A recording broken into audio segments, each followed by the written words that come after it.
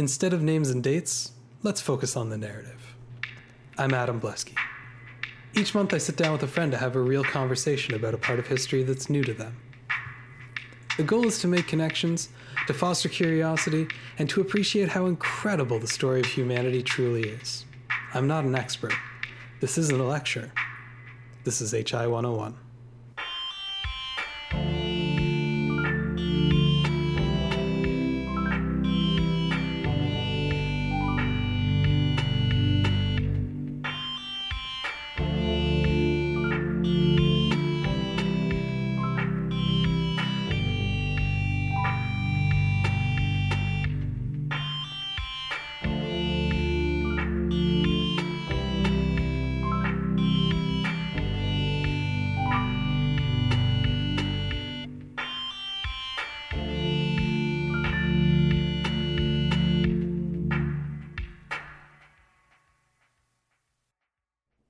Thinking about crime, what causes it, how to solve it, and what we think might prevent it, has always been a reflection of the society we live in. Today, we'll look at some of the major theories around criminology at a high level, and what they said about the times they were formulated in. Let's begin. Okay, we're here on HI 101, and I'm joined by Dan McGinnis. Good evening. I'm glad to have you back on the show. It's been a while. Yes, it has.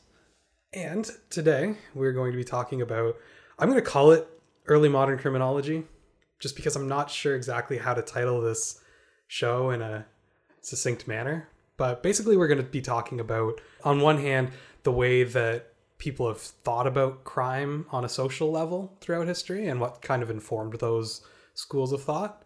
And on the other, we're going to be talking about the way that people have investigated and processed crimes on an individual level, so different tools that they've developed and things like that. And so I think in the interests of keeping everything well divided or well organized, we'll kind of do one in one half and one in the other. So I don't know if that makes some sense to me. I'm sure they'll bleed into each other quite a bit, but we'll try at least. Okay. First thing I want to talk about is going to sound like it's not really super salient, but we'll get into why. We're going to define something called pseudoscience. Mesmerism?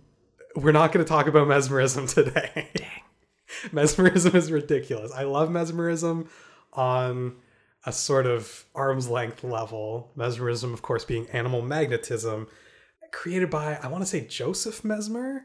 His name was Mesmer. Oh yeah, it was. That's one of the most delightful things about it is that it's actually his name, Mesmer. Yeah, and basically the theory is that there's the fluids running through your body can be kind of manipulated by magnetic fields, or at least that's where the field ended up. But originally he basically just thought that he could just exert his will over other people in sort of like an old-timey hypnotist sort of way. In fact, hypnotism was an attempt to kind of scienceify mesmerism, which should tell you all you need to know about mesmerism. Intellectually legitimate version. But yeah, it's interesting stuff. But no, we're not going to get into mesmerism. Hey, you know what? We might mention it once. Other than this, anyways, no. Pseudoscience is basically anything presented as scientific, but which does not actually adhere to the scientific method. So things that you want to watch out for are things like unprovable claims, obviously, over-reliance on confirmation and an aversion to refutation.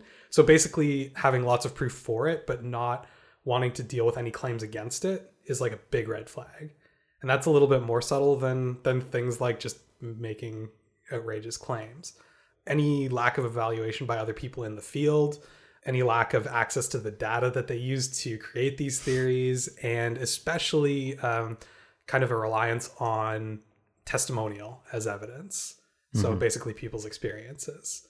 Because there's a lot of fields out there, and they continue to this day, that will claim to be based in science, but are actually not dealt with scientifically at all, right? And a lot of the things that we're going to be talking about today, especially early on in criminology, are like full-blown pseudoscience.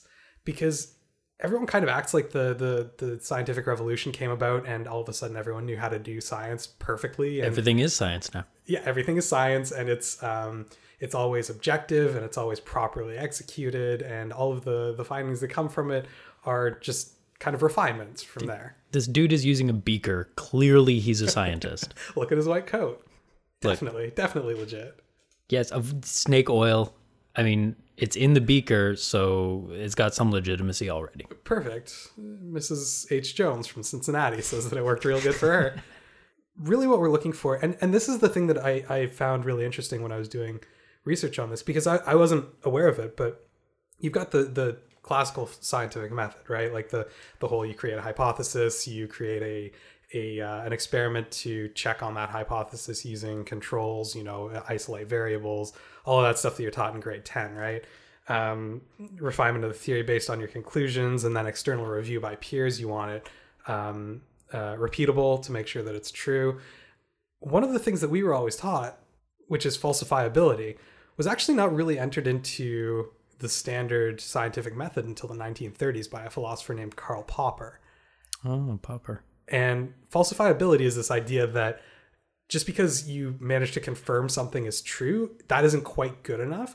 You actually have to demonstrate a way in which it could be false and then test for that as well. Because you can come up with a lot of claims that could be tested as true, but that's using your subset of data. If you can find anything that shows that hypothesis to be false, that should really exclude it from being a scientific truth, right? Basically, they get cause and effect backwards is usually what ends up happening there. So you could do an experiment saying that I think that all brown birds are ostriches, and you could look at a bunch of ostriches and say that they're all brown, and you can go, okay, perfect, brown birds are ostriches. And we look at that and go, well, no, that's not true, because there are tons of birds that are brown that aren't ostriches. You've got things mixed up. And that's easy to see kind of on a really simplified, everyday level. That's not that hard. But the problem was that there were a lot of like true scientists, people who are doing scientific work, that were making conclusions in that manner without checking to make sure that there weren't brown birds that are not ostriches before presenting their conclusions as scientific fact. Yeah, it's almost lacking the ability to reason backwards from the line of thinking that you currently have. It's not necessarily obvious. Well, and part of the problem is that the first step of that scientific process is coming up with a hypothesis, a thing that you think is correct, and then testing for it. And it's an issue in the testing of your hypothesis, because the first thing that happens when you come up with a hypothesis like that is you have your own biases that are introduced into the process, and you're looking for that thing to be true. Popper is basically saying maybe we should be looking for that thing to be false, and it's only when we can prove that it's not false, or rather when we fail to find a case in which it is false, that we can consider it a scientific theory. So with that in mind, we're going to move into some of the really early ideas on criminology. Before the Renaissance, basically, we didn't really talk a whole lot about crime on a macro level. There were laws, people broke the laws, they were criminals, chop Evil off a hand people. or whatever. That's about it. Yeah.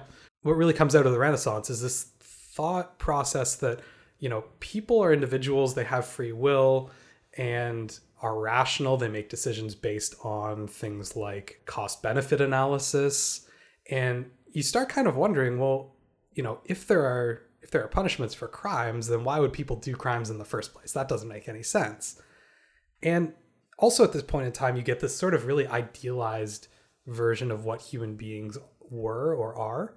And there's a lot of this kind of old, almost medieval thinking that sort of leaches into it as human beings being these noble creatures that are higher than animals in the order of things, and that are capable of great works of intelligence and creativity and all of this stuff. Look at all the stuff we've painted. The whole Renaissance concept of the human being is kind of precious. Mm-hmm. Almost. It's beautiful, but kind of naive.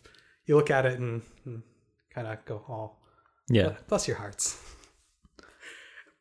But there were a couple of people that did work on thinking about what is a criminal, why are people criminals in the 1700s. Most notably Cesare Beccaria and a guy named Jeremy Bentham. doesn't really matter who it was, but really in the 1760s. So this is just prior to the American Revolution, to kind of give you some context of where Europe is at. They were looking at, what is a person's place in society, right? It wasn't just about the individual anymore. They were also looking at things like, the rights of people politically and socially. So this is before a lot of the major revolutionary stuff in Europe, right? Right, but this is when a lot of the literature that sort of informed these revolutions was absolutely being written right at this point in time. Yeah, the big thinking. Yeah. A lot of these books are really interesting. If you ever get a chance to read, things like Thomas Paine or some of those revolutionary thinkers, it's really interesting stuff. Again, very highly idealized. There's this sort of almost Platonic idea of what a human being should be. And Beccaria and Bentham basically said that, people have free will and are rational actors. Therefore, they should be able to be deterred by punishment. And this is considered the classical school of criminology, because it's really the first time that we talked about it as a holistic discipline, right? And so the conclusion that comes out of this is make punishments worse, because the worse you make punishments, the less likely people are going to be to do crimes. If the crime for everything is death, well, maybe you're going to think more before you do the crimes. All problems solved. You'll weigh the options. You'll think about the consequences of your actions, and you won't do those crimes. Domestic peace. Problem solved. The two of them are thrown up on shoulders and run through the center of town, hailed as heroes for solving all of the crimes. Solution, murder everyone. The problem there, obviously, and it seems, again, kind of almost preciously naive, is that, well, that's not why people do crimes at all. They're not thinking about the consequences when they do crimes. That's not how people work. And so that's the thinking about crime, though, that informed things like the new criminal laws in the newly created United States in the very early days. They were, looking at jails as punishment rather than as, any sort of steps towards reform. They were looking at, again, overly heavy corporal punishment for a variety of offenses. And then you get France, obviously. You get them going through the French Revolution. You get the terror, and you got your head chopped off for looking at somebody the wrong way, or for rumors of anti-revolutionary sentiment, or what have you. I mean, the terror is famous for the number of people executed, and it's just for political thought. And a lot of that comes down to political extremism, absolutely. But there is also this thought of basically people doing crimes must believe in their crimes enough that you need to punish them more in order for them to stop doing the crimes. That's the solution to crime, is punish them more, more deterrence, and that's how you stop it. So is it kind of a categorical view of people doing crime as bad actors without any thought to their background or what, is it ignoring class and It does certainly ignore class. It also sees people as inherently hedonistic, so that they would basically, if there were no laws in place, people would be doing crimes all over the place all the time because that's what they want to do. The reason that people don't take possessions from their neighbors is because they'd go to jail and they don't want to go to jail.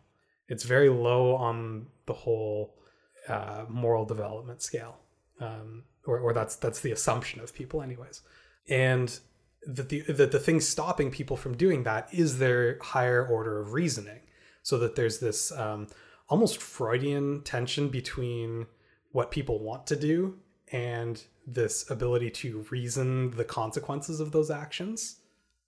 And so every decision that has anything to do with a crime is a straight cost-benefit analysis. And the people who do crime do so because they believe that the benefit of committing that crime is higher than the cost that they would have to pay for doing that crime.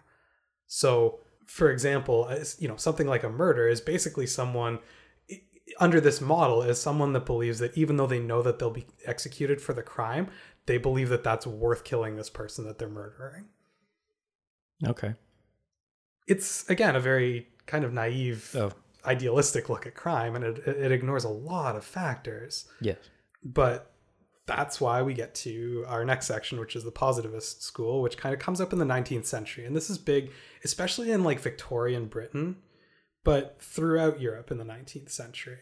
And basically the positivist school is this reaction to Darwinism in a lot of ways, as well as a lot of other kind of anthropological advances in the 19th century.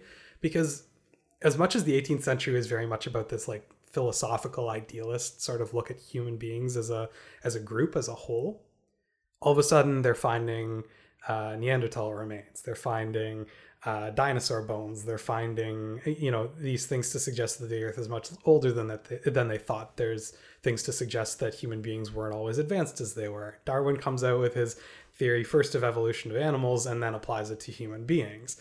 This is a big problem for Victorian society. It shakes up a lot of things. But the ultimate sort of consequence of this is that there's a huge about face on where human beings sit in relationship to the rest of the world. And we kind of almost went too far in the opposite direction, where we started thinking of human beings as sort of base animals that are basically slave to their biology, to their instincts, to their nature. To the inherent attributes of how they were born that defines them. Mm-hmm.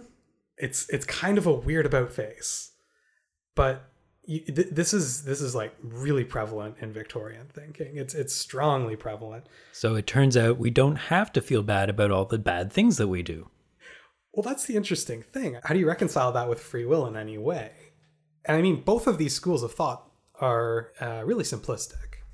But I really want to talk about the positivist school because it has a lot of repercussions even to this day, even though that's not really how we think of criminals.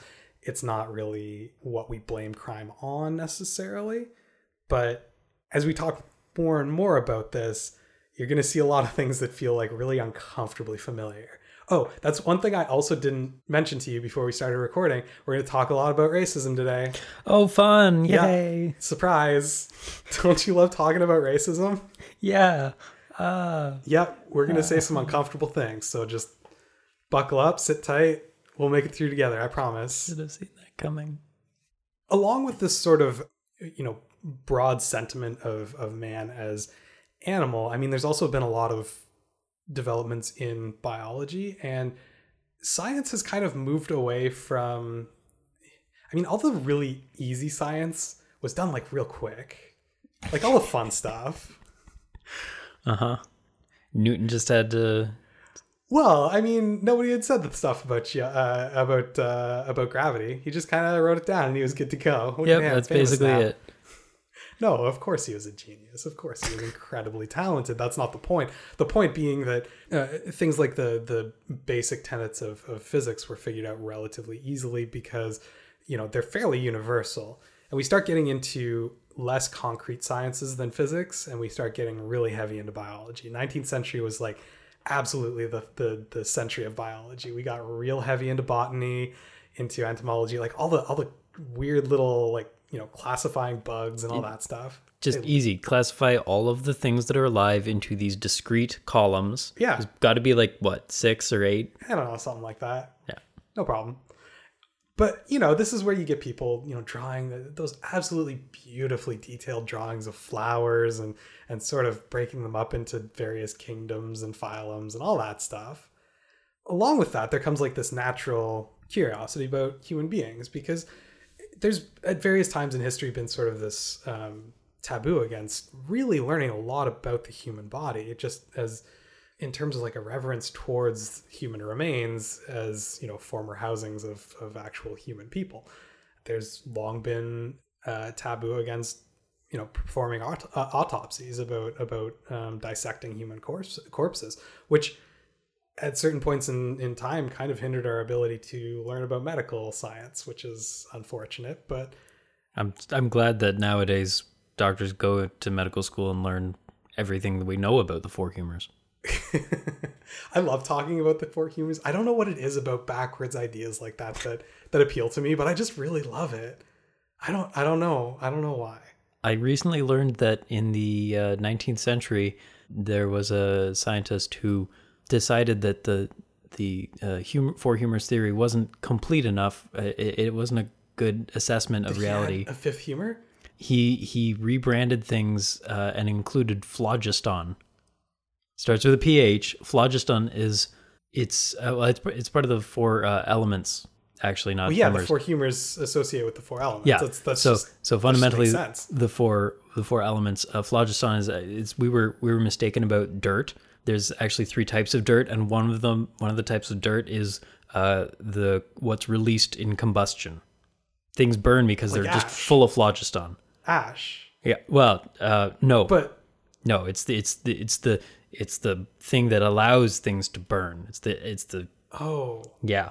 okay. And it's released not oxygen binding with other elements in a chemical reaction, but phlogiston is this magic. We're filled with it, and it's like a gas. Neat. Yeah. Oh, humors. It's a little terrifying when you consider how recently modern medicine was developed. We didn't have germ theory until the 1850s. Like, I mean, Nope. we're not that far out. We know everything about the body that there is, Oh, and all of our goodness, no. decisions are completely rational, and nothing is a gamble. You think about the developments after the scientific revolution, like even things like the microscope, looking at tissue and realizing that it's made up of cells. Just like they figured that out, and it was like, oh, okay, this makes some sense. Imagine that day. Imagine like actually looking through a microscope for the first time, going, "Holy, this is filled with tiny things." Everyone, come over here and look. Guys, check this out. My skin is amazing. I mean, I prefer thinking about the fact that, you know, that happened a really long time before Louis Pasteur was like, hey guys, what if foreign little things like that are what's making us sick? Or even worse, that his colleagues were all like, nah, it's the miasma, man. It's bad vapors. Just vapors hanging around. Oh man, medical history is just fantastic stuff. It's Probably terrifying. But, another few shows oh on its own. yeah, no kidding. But anyways, you know, wanting to learn more about the human body is a natural thing, and so I pulled out a couple of specific things that we developed in the 19th century that I want to talk about as we talk about sort of what creates a criminal, what makes people into criminals. The first one we're going to talk about is something called craniometry. Phrenology. Nope, that's a different one. Uh-huh. We'll get to phrenology. Don't worry. Okay. We're absolutely going to get to phrenology. Good. I would be upset. Nope, craniometry is just the measurement of the cranium. Mm-hmm. We got really curious about what made us smarter than everything else. That's a natural thing to think about. Mm-hmm. And one of the first things that you'll notice about human beings when you just observe them in comparison to, number one, our closest apparent relatives, so the great apes, and number two, just most animals in general, is that our heads are really big compared to the rest of our bodies. By that time, we know that brains are made for thinking. We got that figured out. Good work, everybody. And there's a definite, like, there's an immediate conclusion that, like, okay, size of your brain makes you smarter. Okay, so far so good. So we started measuring the skull. We wanted to learn more about skulls, not just human skulls, but all skulls in general. Figure out what it is about the size of the brain that makes us smarter. Now, this is a little misguided. The size of the cranium is really more of a response to the size of the brain than it is the other way around. But we figured, hey, well, I mean, they go hand in hand, really. But it's really more about the parts of the brain that develop that contribute to intelligence. Anyway, we're getting way off track. Mm-hmm. Main point is craniometry was not the be all and end all. And it probably would have been relegated to a fairly unimportant corner of science until a guy named Samuel George Morton came along and said, hey, you guys, I can tell you what race a person is by the size of their head. It's a neat trick. Uh-oh. Now we're in trouble. Now, Morton, to his credit, went through and measured a lot of heads. I was going to say a lot of brains. No, he measured a lot of craniums, which is a different thing, slightly. And, you know, this guy lived 1799 to 1851. He's pretty early on. He went into this whole endeavor with a definite conclusion in mind, and he was looking to find it. Namely, that white skulls are the biggest. Mm-hmm. That's what he was hoping for. Yep. And did he happen to be white? Oh, absolutely. as a lily. No, basically he went in also with the assumption that volume of cranial cavity is directly proportional to intelligence, which it's not. We've learned since. What? No, 100%. I mean, they've got Einstein's brain down at McMaster, or a good chunk of it. The biggest thing that they found about it was that it was completely normal sized. What was a little bit different about it than the average brain was the density of neurons, the how tightly they were packed, especially in the frontal lobe, the top of the brain, the thing that makes us actually intelligent in sort of a reasoning way. But that's again another topic altogether. It's not what makes us smarter. However, there are certain characteristics about different races that make their physiology different, and that's why we categorize it that way. It's uncomfortable to talk about actual biological differences between people of different races or different ethnic origins, particularly since there's no hard lines at all whatsoever. Well, absolutely. That's very, very, very much true. But anytime you mention it, people get super uncomfortable, and I understand why. Basically, if you don't put a hard line on that, you're going to get yourself in trouble. And so that's why you don't get things like, I mean, there are specific medical conditions that are specific to different ethnic groups. You won't hear about them unless you're part of that ethnic group, because we just try not to talk about that differences stuff because of a very uncomfortable history. I get it. That's fine. But what you did see with Morton's studies is that people of certain ethnic origins had different cranial volumes. The significance of the differences is widely disputed. Number one, it's been contended that Morton packed the skulls more tightly with he was using like a wads of fabric basically to measure the volume. It was a really odd process that he used, but basically he may have packed the white skulls more full to give it the appearance of more volume. Other people have said that he did just a fine job of it. I don't know. I'm no craniometer. But it was so widely published and so widely accepted because it fit really well into Victorian worldviews. Fit their narrative. It really, really well. To the point where they were actually starting to question whether there were multiple origins of the species. Whether people of other ethnic origins were in fact descended from the same ancestors. That's uncomfortable. Yeah, it gets into super uncomfortable territory. Now, Darwin, to his credit, said that's absolute baloney. That's impossible. He said that, guys, get over yourselves, basically. I mean, the guy was no saint, but... I wish he'd been an angrier old man. He was an angry enough old man. Yeah, but not like I wish he'd been out waving his cane. You people haven't read that. Yeah. I don't know. He got enough stuff right that I have no trouble feeling that on the balance he did a pretty good job in the world. That's true. Morton's work was kind of gone over by so many people that were doing neurology work at this point in time, stuff like that. Dr. Paul Broca, who you may have heard of, famous neurologist, did a lot of work on language in the brain. Broca's area, exactly, which is responsible for the way we learn language. It's incredibly famous. Yeah, he was also did way more work on, again, racial differences in brains. There's this thing that happens with certain famous people where you look at certain things that they do and you find them really admirable, and then you find out that they also did some really terrible stuff. It happens all the time. And we've just kind of agreed to ignore that. Yeah, more or less. Part. He also noted the difference between genders in volume. Even better. So yeah, he was a super cool guy. I mean, you see it all over the place. We do the same thing with Isaac Newton, who we mentioned earlier, and the fact that he was the biggest jerk. Well, not only was he a giant jerk, but he also did so much research on alchemy.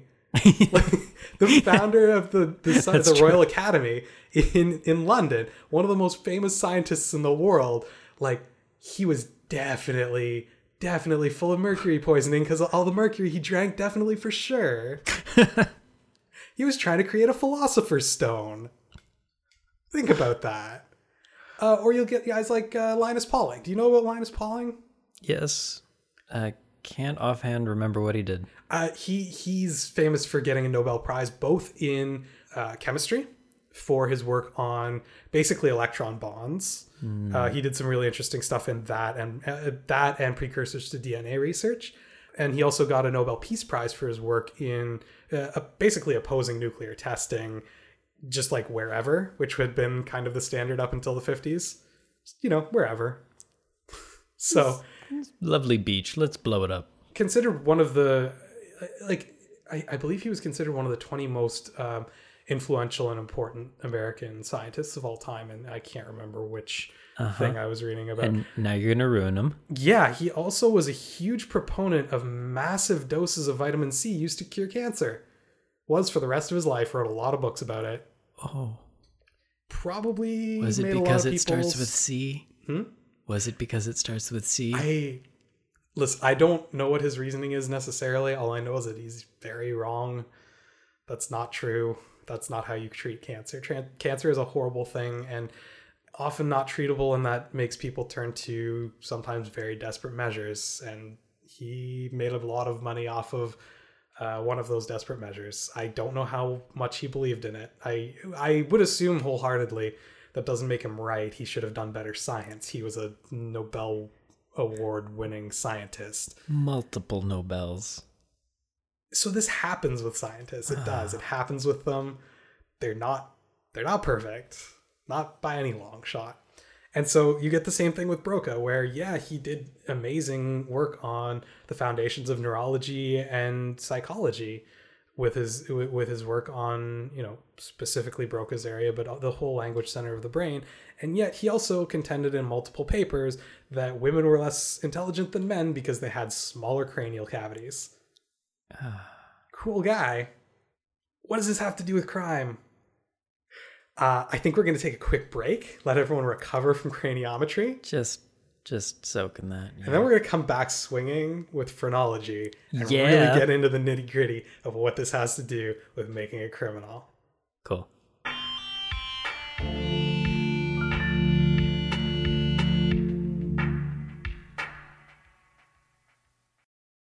Okay, we're back on HI 101 here with Dan McGinnis. Yellow. We're talking about craniometry, measurement of the volume of the cranium. And there's certainly nothing bad associated with that. Yeah, no, I forgot to mention actually before we went to break that a lot of Nazi scientists were a big fan of Morton's work. And that really killed Morton's work after the war, which is probably for the best. It's really not cool to be associated with them. Well, they used it less because, when Morton was doing it, he was looking at I'm going to feel bad about this, but the 3 traditional classifications of human being, specifically the Caucasoid, Negroid, and Mongoloid, which is just, ugh. Is he the one that made those words up? No, it had been going for a long time. It was 1700s, wasn't it? I think so. Yep. Something like that. Anyways, doesn't matter. Let's keep rolling. Those are okay. Distasteful words. I don't know when they originated. I haven't looked into them. One guy. It was one specific. Really? Yep. One guy was like, "Yep, this shape of person definitely from the Caucasus." Huh. I'm gonna look that person up, and we're gonna put his name in the notes, and he's gonna have to deal with it. Sounds good. That's rough. He was a jerk. Come on, dude. The Nazis used it more to classify Aryans versus Slavs and Jews and things like that they didn't particularly like, but. Yeah, after that, really, it's gotten relegated to like the super racist people. Like when you get Klansmen coming forward sometimes talking about this stuff, and I've been reading some really good stuff. Yeah, but it's. I also don't know if I clarified enough, but like the statistical variance within the classifications that he was using are so big that they overlap massively to a point where. His averages that he used to prove this are meaningless. It's not valid work. Wow. Not in any way. It's something that can't be shown statistically, so... People's heads are different sizes. That's about what we get to, from a real, scientific manner. So with that, we'll move on to phrenology. Yeah. Phrenology comes from an interesting understanding of the brain, which, surprisingly... When you look at the very base of it, is relatively accurate. They proposed, phrenologists, and I mean, this was developed mainly by one main guy in 1796 by a man named Franz Joseph Gall, who basically said that the brain isn't just like one lump thing on its own. It's actually made up of 27 distinct organs, each with its own function. And that's not entirely untrue about the brain. I mean, it's not right. It's wrong number. Wrong number. It's also things like wrong locations and all sorts of things wrong. But Very there are wrong. specific parts of the brain that are specific or that are responsible for specific tasks within the brain. It's a good advancement from what there was before. Which was, I don't know what this thing does, but it seems important. It's a big lump kill of him, meat. Let's take it out. Yeah. We did it. No, but he came up with this map of the brain. You've probably seen pictures of it, which is basically just a guy with a head, and he's like bald, and then it's got like dotted lines drawn on the head. Blobs everywhere. Just blobs Numbered everywhere. blobs. With Yep. little words in them, and it'll be like, yep, this is the thing that's responsible for X. Surliness. Yeah, exactly. Violence, or things like, one thing that I always remember is affection for one's offspring. And that one I always also remember the location for, which is at the very bottom back of the brain. Down here, like near where the spine attaches. That's... We're going to get to why. Yeah, I know. Why would I remember that, right? But phrenology as a science was this idea that you were born with the brain that you've got, and that basically the parts of the brain that are responsible for different things are, they develop to the degree that you actually use those parts of your brain. And it's usually like characteristics like of your character, of your personality, rather than actual, motor functions and things like that. So someone who is overly violent would have an overly developed violence section of the brain, and it would just be bigger there. Mm-hmm. And that your cranium actually responds to these growths of the brain with either lumps or divots where things are either over or underused. And so that the only way that you could really get a look into someone's personality in a scientific manner would be measuring their head, looking for any bumps or divots, and using that versus a phrenology map to determine whether or not they over or underuse that portion of the brain. This is not true. This is wrong. Spoiler. They did bad. Yeah. People have lumps on their heads. Again, it's just a thing that happens in biology. Craniums get shaped weird sometimes. You can see the thinking, though, that the desire to make measurable something that is inherently intangible in a numeric sense. Yeah, and this is kind of what I was what I was trying to convey when talking about the falsifiability, because the way that someone like Gall would go about testing this would be he would look for a number of people. For example, if he's looking for, I mean, we're trying to focus on crime here. If he's looking for something responsible for criminal behavior, he's going to go to a prison. He's going to examine people's heads. He's going to try and figure out where there are the most bumps, or where there's most commonly a bump. He's going to call that the crime center, and he's going to be done with it. What he's not going to do is go into the general population, take a general sample, and look for people with that bump and see if there are people in the general population who have never committed a crime in their lives that have an overly developed brain in that spot, supposedly, according to the methodology of his discipline. Well, of course he's not going to do that. Those people haven't committed any crimes, and he doesn't want to be arresting them for no reason whatsoever, but he would be obligated to if he knew they had giant criminal centers. And that's the sticking point of phrenology, isn't it? Because you're not just looking for descriptive things with phrenology, you're also looking for predictive things. What you're saying is that somebody with a certain characteristic is prone to or even likely to exhibit certain behaviors. And that's on its own not necessarily like a dangerous idea. I mean, he's just trying to figure out if there's a way for us to learn anything about people's personalities via external characteristics, which is a really common idea at this point in time, that there's something called the signature of all things, which is this concept that things in nature telegraph information about their own nature through their physical characteristics, which is not true. But I can understand that sort of poetic Victorian desire to have that to be the truth. It's really convenient if that were true. It would be very convenient, wouldn't it? But, it gets into things like, well, berries that look delicious are delicious. Well, yeah, that's because you've already learned that they're delicious. But again, they're mixing up cause and effect, right? And some berries that look delicious are super going to poison you, like poison you to death. But those aren't important. Those are considered exceptions, and that really you need to look at everything holistically. And that's what we're talking about when we're saying that they exclude falsifiability. They want that holistic picture, and things that don't line up with it, they're mere inconveniences. They don't disprove the theory as a whole. Whereas today we would look at that as a strike against the theory's validity overall. Phrenology got really, really popular between about 1810 and 1840, where you would actually have phrenologists going around like measuring people's heads, basically doing the whole palm reading thing, but with your head. Or like a internet quiz nowadays. Yeah, they were like the BuzzFeed quizzes of snake oil salesmen. I think you're mixing your metaphors.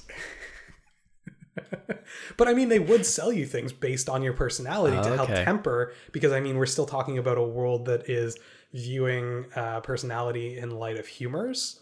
And so you would still, even though this is a step towards something resembling actual scientific neurology, you're still dealing with a lot of very medieval sensibilities about how to go about tempering these things about a person. So he's saying that, like, yeah, maybe you have an overdeveloped criminal center of your brain, but you can avoid that by, tempering that. And I think that would be a bucolic, like a yellow phlegm personality, by taking, I think the opposite is blood. I can't remember anymore, man. For humors, they get real complicated. Blood sausage was probably popularized to deal with the criminal element in Victorian society. Something with blood properties. That's the only explanation I can see for blood sausage. I'm about to alienate your entire listenership in the UK. Things like red meat. That would be a good example of something with blood properties. Anyways. I know you're beholden to the former colonial masters. Commonwealth, am I right? It was really the first attempt to scientifically study the biology of the brain and how different regions of the brain actually act on personality, on all sorts of things. It was mostly disproven by the 1840s, largely due to inconsistency in the discipline, because what happened as the discipline grew and they found more cases that didn't line up with that original map, they would do things like change the map, or add new regions to the map, or just make stuff up. It was pretty common, actually, just making the stuff up. I mean, a lot of these guys would just use tape measures. They wouldn't even use proper calipers to take their measurements, or they would just feel the head. Just feel it. Yeah. No, I know it. I can feel it with my fingers that they're so used to this. So, I mean, it's again, the definition of a pseudoscience. It's claiming to be based in this scientific theory of regions of the brain controlling certain personality aspects, but as soon as it's scrutinized in any experimental way, it falls to pieces. There was a French guy named Jean-Pierre Flourens who was doing experiments on pigeons, experiments like cutting out portions of their brains and seeing what happened. Early biology gets real messy. This is slightly before ethical review. Well, on one hand, I'm real glad for ethical review. On the other hand, there's a lot of early science that just wouldn't have happened with that, or if it had been in place. What worries me is we're dealing with pigeons. That might pass ethical review right now. I don't know. It could. I'm not sure. Well, Flourens has already done it, so it's a lot easier for an ethical committee to put in place bans against it. That's the other kind of ironic thing about ethical committees. We don't have to do that anymore. We've already done it. We know. Check out these results. And that's the thing about good science, is that it's well documented, it's repeatable, and therefore once you've established that it's repeatable, you don't have to keep repeating it. You already know what the outcome is going to be, and you can stop doing that experiment. So we could stop cutting pigeons' heads open and cutting out certain portions of the brains and see what happens. So we don't need to talk about the Nazis here then. Whoops. There's a there's a misconception that the Nazi scientists made certain advancements in medical science that wouldn't have been possible if it wasn't, or if ethical concerns have been put in place. The big one that you'll hear is studies on hypothermia. This is a misconception, actually. They did really bad science. Yeah, the guys it was just, how do people die? Yeah, they were doing really twisted, really evil stuff, and they weren't documenting it properly anyways. So even if they had made any sort of discoveries of any sort, they weren't documenting it in a way that would actually be useful to the medical community anyways. There was nothing. Yeah, that misconception always kind of irks me a little bit, because it's notable only for its monstrosity. Yeah, really it is. It really, really is. And I'd like to take a moment and also mention the horrors of Japanese scientists in the war, oh my which goodness. is frequently overlooked as bad or arguably worse than what the Nazis were doing. Yeah, some of the stuff that they did in Manchuria was just unspeakably terrible. And again, not well documented, not science, not productive, yeah, you're absolutely right. Just not true science. It did not help horrifying. us learn anything. No, that whole misconception that everything we know about hypothermia comes from Nazi scientists. I have no idea how that started. I know possibly because they did testing on hypothermia. They certainly did freeze people to death. They did that. They didn't learn anything we didn't already know, and they didn't document it in a way that would teach us anything new. No, nothing good came of that. Please don't ever say that. Certainly not anything medically relevant, because usually medicine is more interested in keeping people alive. Correct. So anyways, let's leave that alone for a while. Yep. Really, the whole pigeon thing really helped to kind of defuse any validity that phrenology ever had, because basically he was going like, oh, phrenology says if I cut out this part, this pigeon should get like super sad all the time. And sometimes it would just straight kill the patient or the pigeon. And sometimes it would straight, change its personality in a completely different way. Sometimes the pigeon would act like nothing had happened at all, which was really disturbing to people. I mean, why is this pigeon still fine? And the reality of it is that phrenology just had the brain completely wrong. It just wrong, everything about it wrong. And so Florin went on to try and figure out what exactly the brain did do, which was probably a more important endeavor than debunking phrenology, because as prevalent as those guys were, they were making a lot of changes in society. Let's put it that way. It was as much an oddity as it was anything else, and people selling patent medicines were doing far more harm than anything that the phrenologists ever did. So it's your comparison was apt. It's a lot closer to palmistry than physiology or medical science. Yeah, but it is notable in its attempt, at least, to create a baseline for neurology. Now for the fun bit, phrenology was also used for racist and misogynistic reasons. Oh, good. Because you can't have any science that categorizes people that does not do this in the Victorian era. Sorry, it's not going to happen. We're not going to get to one where you're safe. That does not put white males above everyone else. You remember that bit I said about affection for your children at the back of the brain? Yes. Female skulls in general have a more developed back and kind of lower portion, and tend to have lower foreheads. It's just in general the way, on average, statistically speaking, female skulls are shaped in relation to male skulls. Again, the differences are not statistically important, but you do see a trend. Useful. And that's enough for these people to latch onto. And so they saw this overdevelopment of the lower back of the skull to be associated with affection for children and for child rearing, an aptitude for child rearing, which just confirms that the women should be home taking care of the kids. Naturally. Also, the high foreheads was considered to be associated with artistic ability, higher reasoning and logic, sort of anything good about culture. Dignity, gentlemanliness. Interestingly enough, the frontal lobe is actually pretty crucial for a lot of these things. Don't tell the phrenologists, though. But again, number one, men tend to have higher foreheads than women. And number two, white people tend to have taller craniums than either Black people or Asian people, which just once again fit into their classification of the world. They weren't saying that women or people of non-white races weren't capable of these things, just that they were much less likely to be any good at it. It's just harder for them. It's just they've got a lot more to overcome to get to this point. It's terrible stuff, and we're going to continue to see this sort of classification.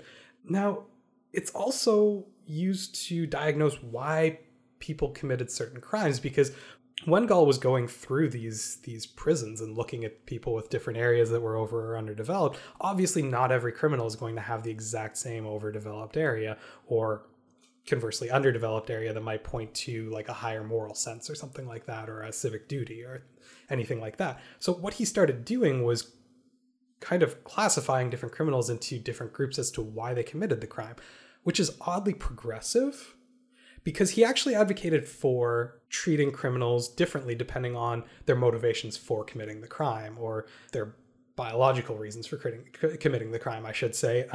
If they were simply insane or an idiot, which was a medical term at that point in time, just, less intelligent, then they should be basically put into a rehabilitation community and kind of kept separate from society, but like allowed to kind of live out their lives and be directed in a productive manner and things like that. That's remarkably progressive. It is for that point in time, yeah.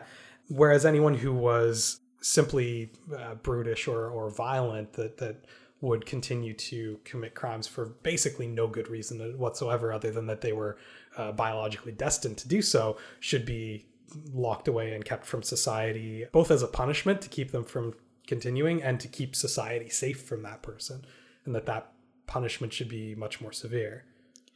I mean, very wrong-headed, but it is interesting to see it as starting to move away from purely a punishment-based reasoning for something like a prison system, and starting to account for other factors or motivations. Well, we're looking at a move away from that classical system of everyone is a rational actor. It's looking at criminals as people who are subject to forces beyond just their free will, that there are certain things in their lives that could predispose them to committing crimes. Now, again, as you said, wrong-headed, but interesting that they're starting to factor this stuff in. Still making decisions about it based on what's best for society as opposed to what is beneficial to the individual, but yeah, starting to change. Mm-hmm. There's one final school that I wanted to talk about called physiognomy. And this is the assessment of character or personality based on physical appearance. Largely the face, but the entire body kind of plays into it. This has been a thing for millennia. I mean, there's classical forms of physiognomy that go back into ancient China. There was a Greek system of physiognomy, but the modern sort of resurgence of it was pioneered by a man named Johann Caspar Lavater, and he essentially suggested that. And again, it's funny how these always kind of start off from fairly basic places, and then they just take a hard left turn into horrible racist things. He basically suggested that a resemblance to a type of animal meant an affinity for the traits of that animal.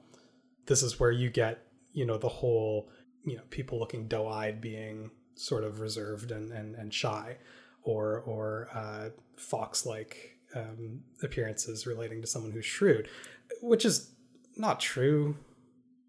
But again, you can kind of see this whole Victorian signature of all things poeticism in it, where, of course, someone who looks kind of like a cow would be docile like a cow. It's just they're demonstrating their personality through their appearance. That's how it works. Mm-hmm. Never mind that as a whole, human beings look far more like each other than any other animal ever.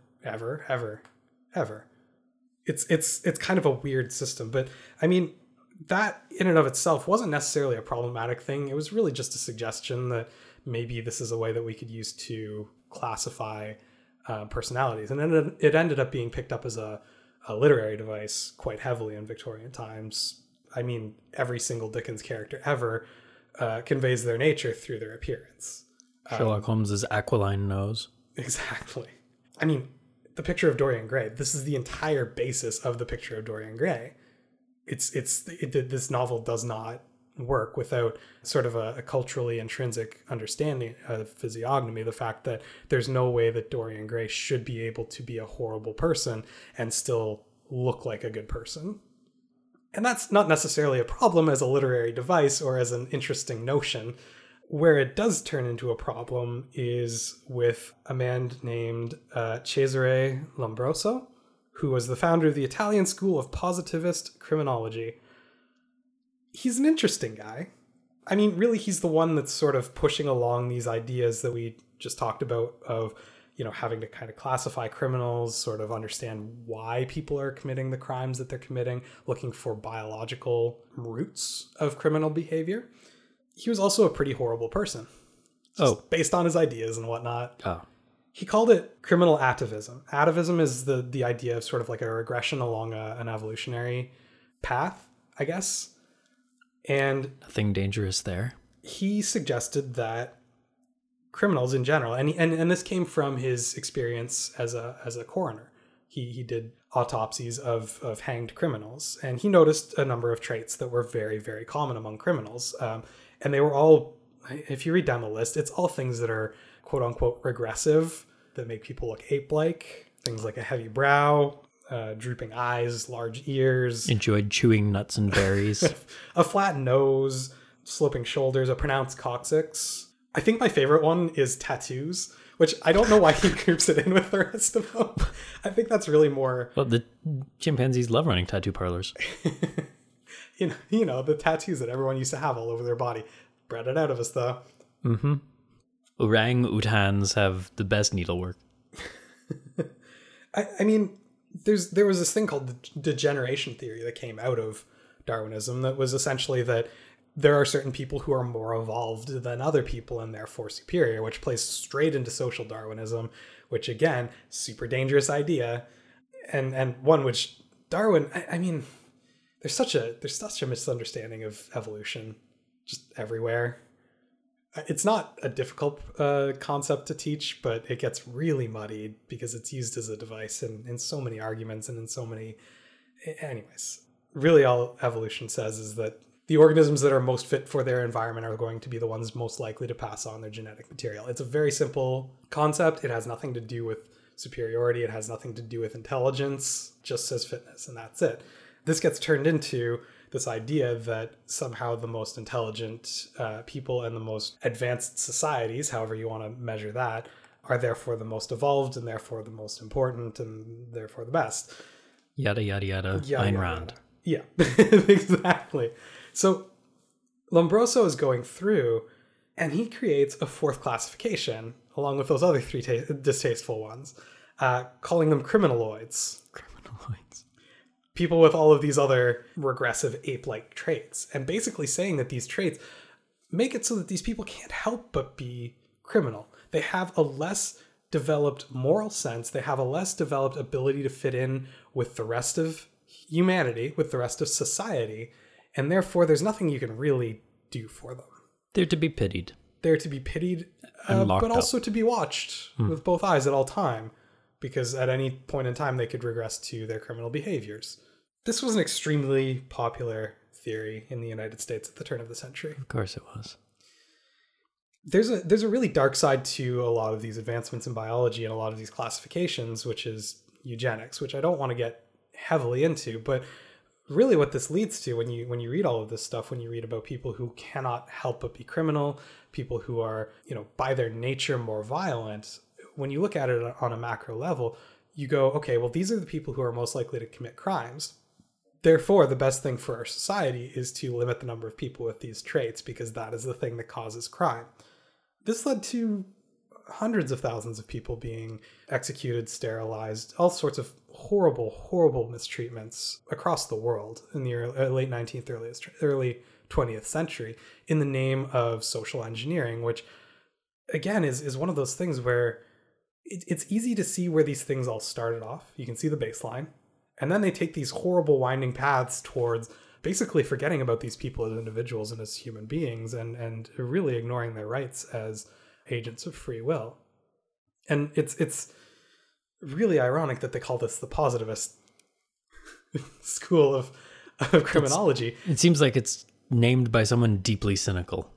I think Lombroso did see himself as a positivist. He saw this as an improvement in criminology because he was counter to the classical school, saying that everyone was a rational actor and therefore fully responsible for everything that they did. Lombroso is saying, no, these people can't help the way that they are. We need to help them. We need to figure out a way for them to productively fit into society, not just, continue to raise the types of punishment that we're putting on these people. And so at this point in time, you see prisons start to become a little bit more humane. You start to see punishments sort of at least more fit the crime than they certainly used to.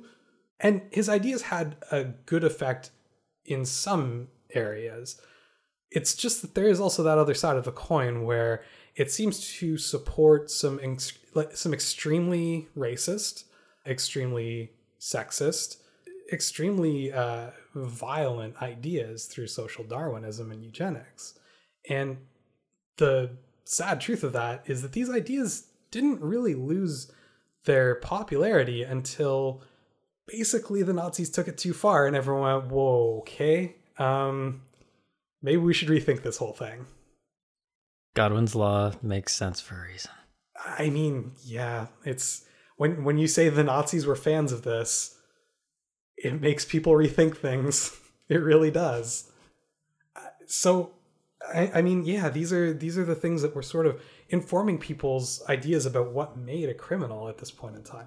And we didn't really talk much on the air. I think I mentioned it to you before we started recording, but one of the things that I find interesting about criminology is that I think people really want to know what makes a person commit a crime, and they don't want that answer to be because of their individual motivations at that single point in time, because of, for example, mental illness, because of, context.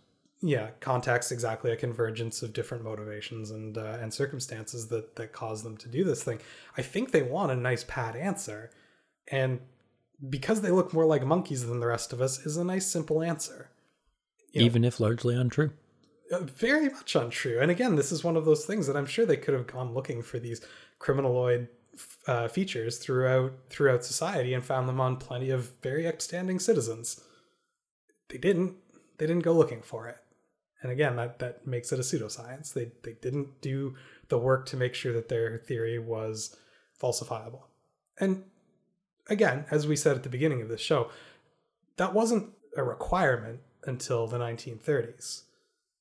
They weren't really considering that bad science because it hadn't happened. So it's not that they were completely negligent about it, but I think rather that they were following, number one, they were following an incomplete method. And number two, they couldn't really extract themselves as people of their time from this narrative of people of certain races or even people of certain appearances as being far more likely to commit crimes. And the problem with that on a law enforcement level is that now you're looking for people who look like criminals when you're looking for criminals. And that's going to disproportionately shift the population of criminals in certain directions, namely the poor, immigrants, and anyone not white. And thus becomes a feedback loop, because then if you go to the prison, all the prisoners are people fitting this profile. Well, I mean, if you do an assessment, and I mean, an assessment itself is a problem, but if you do an assessment of intelligence on a prison population versus a general population, it's going to be lower. But the thing to point out is that those are the criminals that got caught. So, I mean, how good of a sample is that? It's a really difficult thing to measure what makes a person a criminal. That's not a really great thing. And here we run into the problem with social sciences, because social science is a bad name. Because human beings we're not like, we're not like elementary particles. We're not even like, microbial structures. We don't operate on a simple set of rules. We have plenty of motivations, plenty of, we have free will, and we're not as simple as me checking to see whether there's a spot on your head that is bigger or smaller than it should be and going, yep, you're a criminal.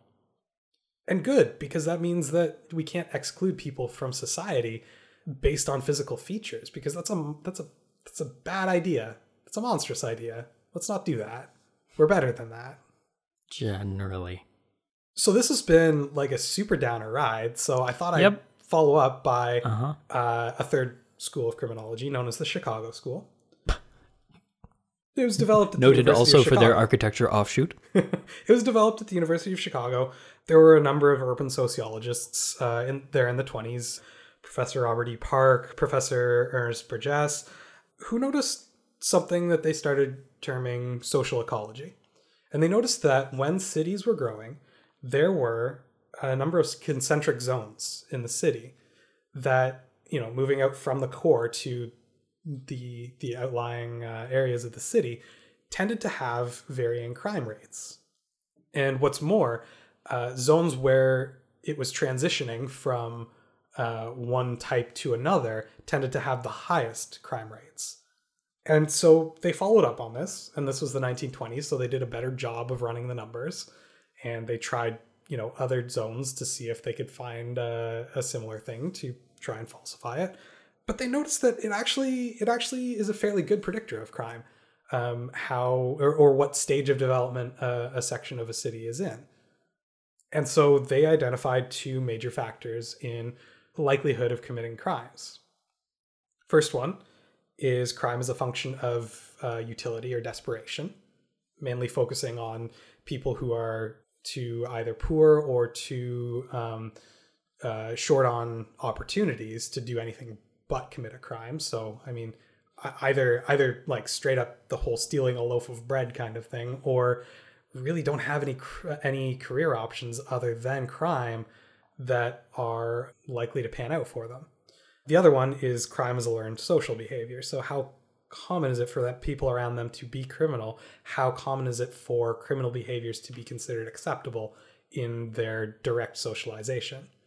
This is pretty close, with obviously a number of tweaks, to modern criminology, to how we think about criminology today, because really there's not a lot of good predictors for criminal behavior. Racial predictors don't really work unless you're combining them with things like poverty levels. It's not i.e. the things that actually do the predicting. that actually are predictors. Yeah, I mean, if you look at just those numbers, yeah, sometimes they kind of work out. But if you combine them with their actual socioeconomic status, it makes a lot more sense why. And there are plenty, And the racial component becomes just a historical coincidence. well, it's a symptom in a lot of ways of that positivist school, because I mean that was a big factor in sort of the stratification of urban development. Was this sort of they call it streaming, where as a neighborhood got better or got worse, you have usually more affluent people either moving to it or moving away from it, and less affluent people either being pushed out of it or drawn to it because of its relatively low cost of living compared to the rest of the city. And this tends to concentrate people in areas. And yeah, it's very much and then what you get is people who are less well off, who therefore are more likely to turn to crime in desperation, and therefore you get communities of people who have normalized crime as a societal behavior. That's a lot closer to the predictors that we use today. There are other models that have been added in, but yeah, really all those racial components are just a reflection of our society as a whole, far more than anything else. There's nothing inherent about anyone, and I shouldn't even have to say that out loud, really, but there's no ethnic component to whether or not somebody's going to be a criminal. That's insane. That's backwards racist thinking. The Chicago School has been slowly coming in. Like it took a couple decades to really get rolling as a predominant school of thought in criminology, but it really has taken over for the most part, at least as far as law enforcement is concerned. Things like heat maps for predictors of breaking and entering, things like that. They're colorblind. They're based on socioeconomic status. They're based on certain regions of the city and what type of transitions they're going through at this point in time. Even the average age of the neighborhood can have impacts on this stuff. But yeah, it's kind of the point that we've gotten to. It has nothing to do with measuring anybody's head, which is a good change. And what I think is most important is we've moved away from looking at individuals and what about them is going to make them commit a crime, and it's starting to look at people as social groups, because we're not these high-spirited Renaissance rational actors of free will, but we're also not, we're not unthinking animals either. There's a lot of things that go into the decisions that any person makes, and trying to treat us as anything but complex actors is not going to get you a good answer. And it's not going to produce tools that you can use to actually try and combat crime and deal with it at a social level. Yeah, exactly. And so really the history of criminology, at least on a major level, has been, trying to figure out an easy way to identify someone as a criminal and failing miserably, basically at both ends of the spectrum of human behavior, because we're not at either spectrum of those behaviors. And so, I mean, yeah, it does have a more positive ending, at least. I think people in general still want some sort of idea of who to be afraid of, or who to be extra careful around, or who to worry about. And I don't think that's necessarily a thing that you can have with 100% certainty. I don't know that people really... I mean, it's not like we still use racial profiling anywhere, ever. Oh, yeah, no, I don't think so. I mean, right? Useful to look at this, though, as a means of trying to combat that thinking. Yeah, and I find the story of criminology interesting in the way that it reflects, our thinking about human beings, who we are, what we do, what makes us tick. And it's had some bad effects, and some of those bad effects still continue to this day. But we're doing better. I feel like that should be like the tagline for history. We're doing better every day. We're doing better with a question mark. Mm. But yeah, I mean, that's sort of what we did to try and figure out crime on a macro level. Anyways, I think next time we'll try and look at sort of the tools that we've used to fight specific crimes. When I say fight crime, I think of Batman. Yeah. I assume this is some sort of utility belt catalog that you're going to provide. Just wait till we get to the bat shark repellent. It's going to blow your mind. That's fantastic. So I think we'll leave criminology as a larger discipline there. It's probably going to creep back in. And next time we'll look at... I mean, everyone wants to talk about Sherlock Holmes, right? Oh, yeah. Yeah, okay, we'll talk about him next time. Yeah. All right.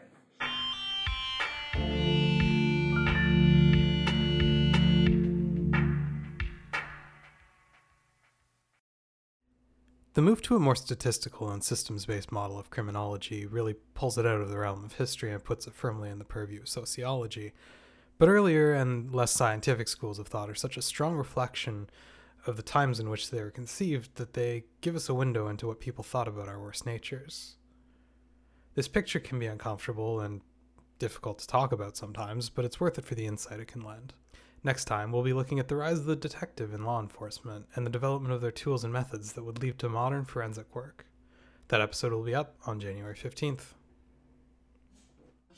As the format of this show inevitably leads to factual errors, I encourage you to visit hi101.ca and check out the corrections posted there. That's hi101.ca. If there are any errors I haven't addressed there, please let me know and I'll add them to the notes. And remember, hi101 is a broad introduction. If the subject we've discussed today has caught your attention, I encourage you to look for more information. It only gets better from here. I'm Adam Blesky, and this has been hi101.